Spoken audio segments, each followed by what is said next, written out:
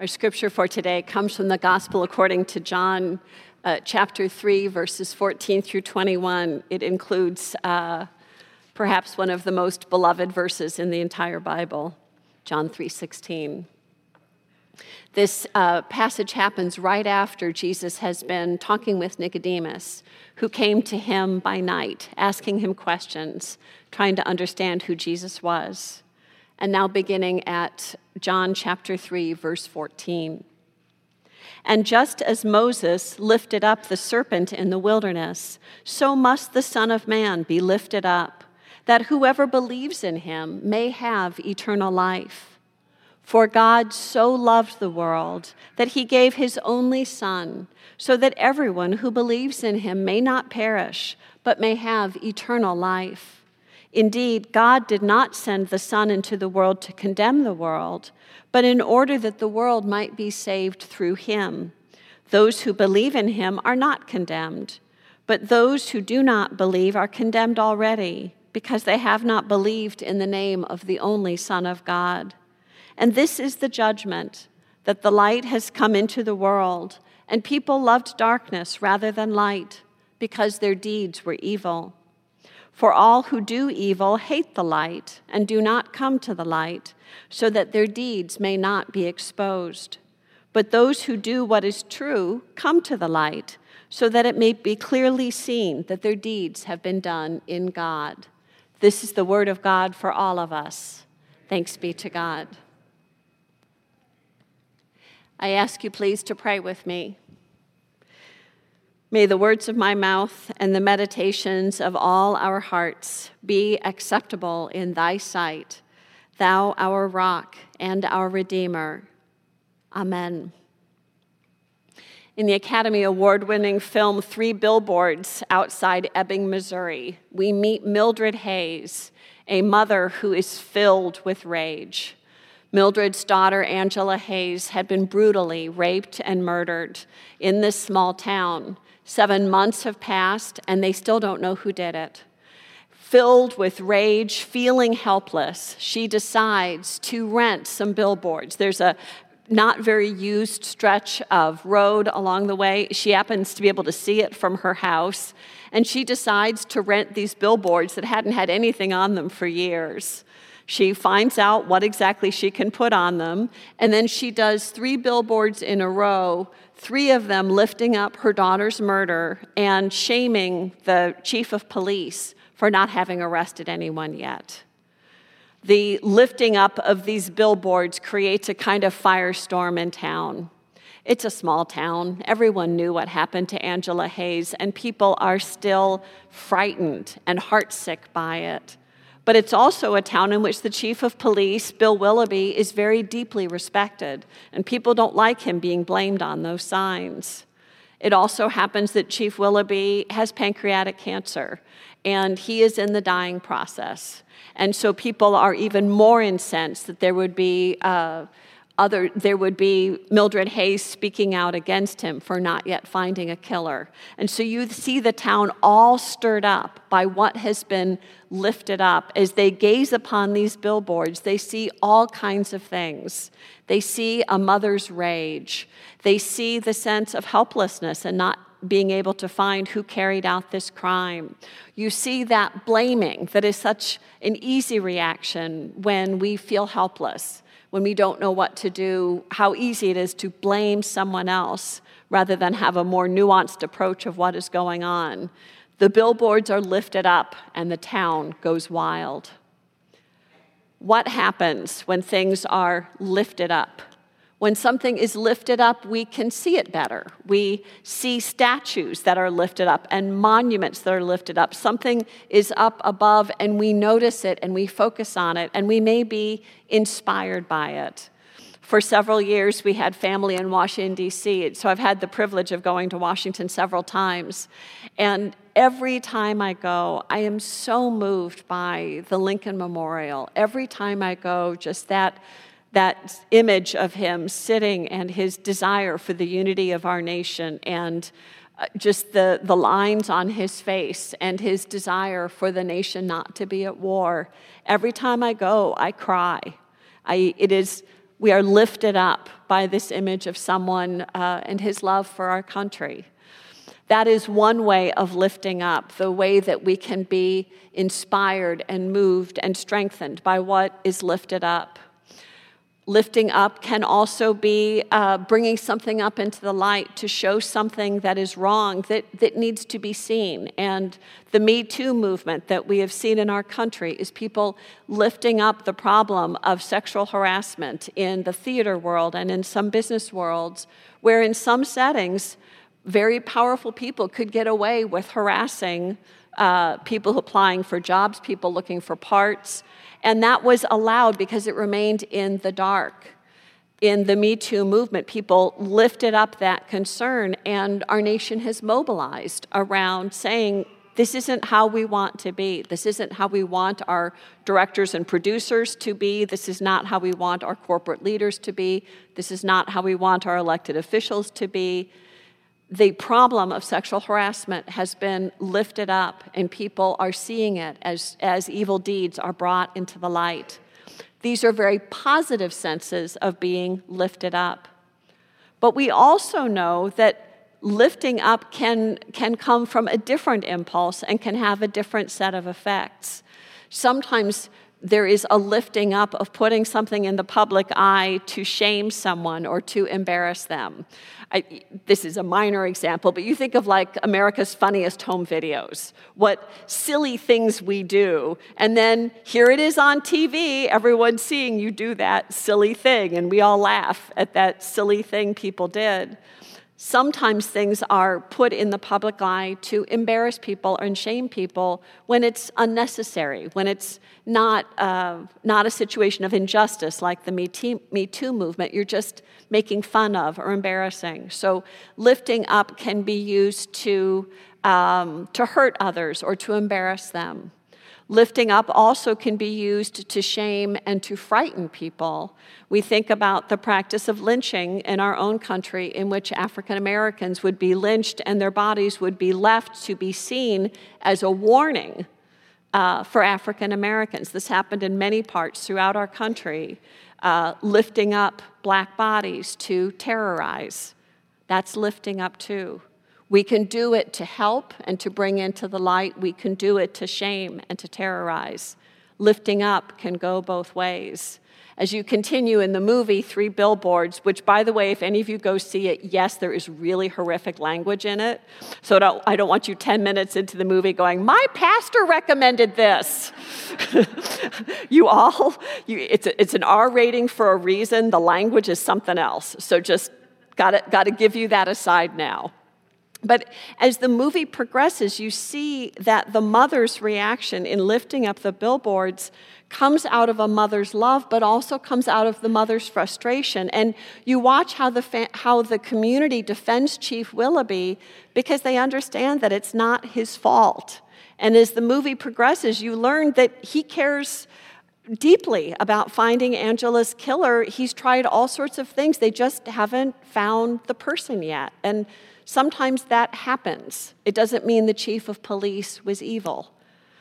She lifted up to shame, and the shaming didn't work. She lifted up to spot a light on the crime that had happened to her daughter, and people paid attention to that. That worked. But how complicated our lifting up can be. Knowing that lifting up can be a positive to bless and inspire, or a negative to shame or to frighten, it can be complicated reading this passage about Jesus being lifted up. What kind of lifting up did Jesus experience? What was intended by Jesus' being lifted up? I want to unpack that with you today. Our first instance of Jesus being lifted up is very clear, and that's Jesus being lifted up for healing. The Gospel of John points to a story back in the book of Numbers. It's a fairly obscure one. I doubt it's many's Bible story favorite. It's during the time of the 40 years of wilderness wandering, in which the Hebrew people had been freed from slavery in Egypt, but they'd not yet entered the promised land. In that time of wandering, they went through phases of getting fed up. They were sick of the wandering. They were sick of the manna. They were sick of depending upon God, and they murmured against God. The book of Numbers tells us, in a rather disturbing story, that the Hebrew people had started murmuring again, complaining about God, and so God got fed up and sent poisonous snakes into the camp.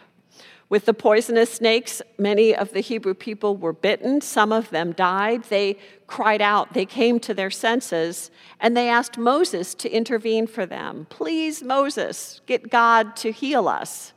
And so God instructed Moses, after Moses' prayer, God instructed Moses to make a serpent of bronze, put it up on a staff, and the people who'd been bitten by the poisonous snakes could look on that staff of the bronze serpent, and they would be healed. That serpent on a bronze staff became a symbol of healing.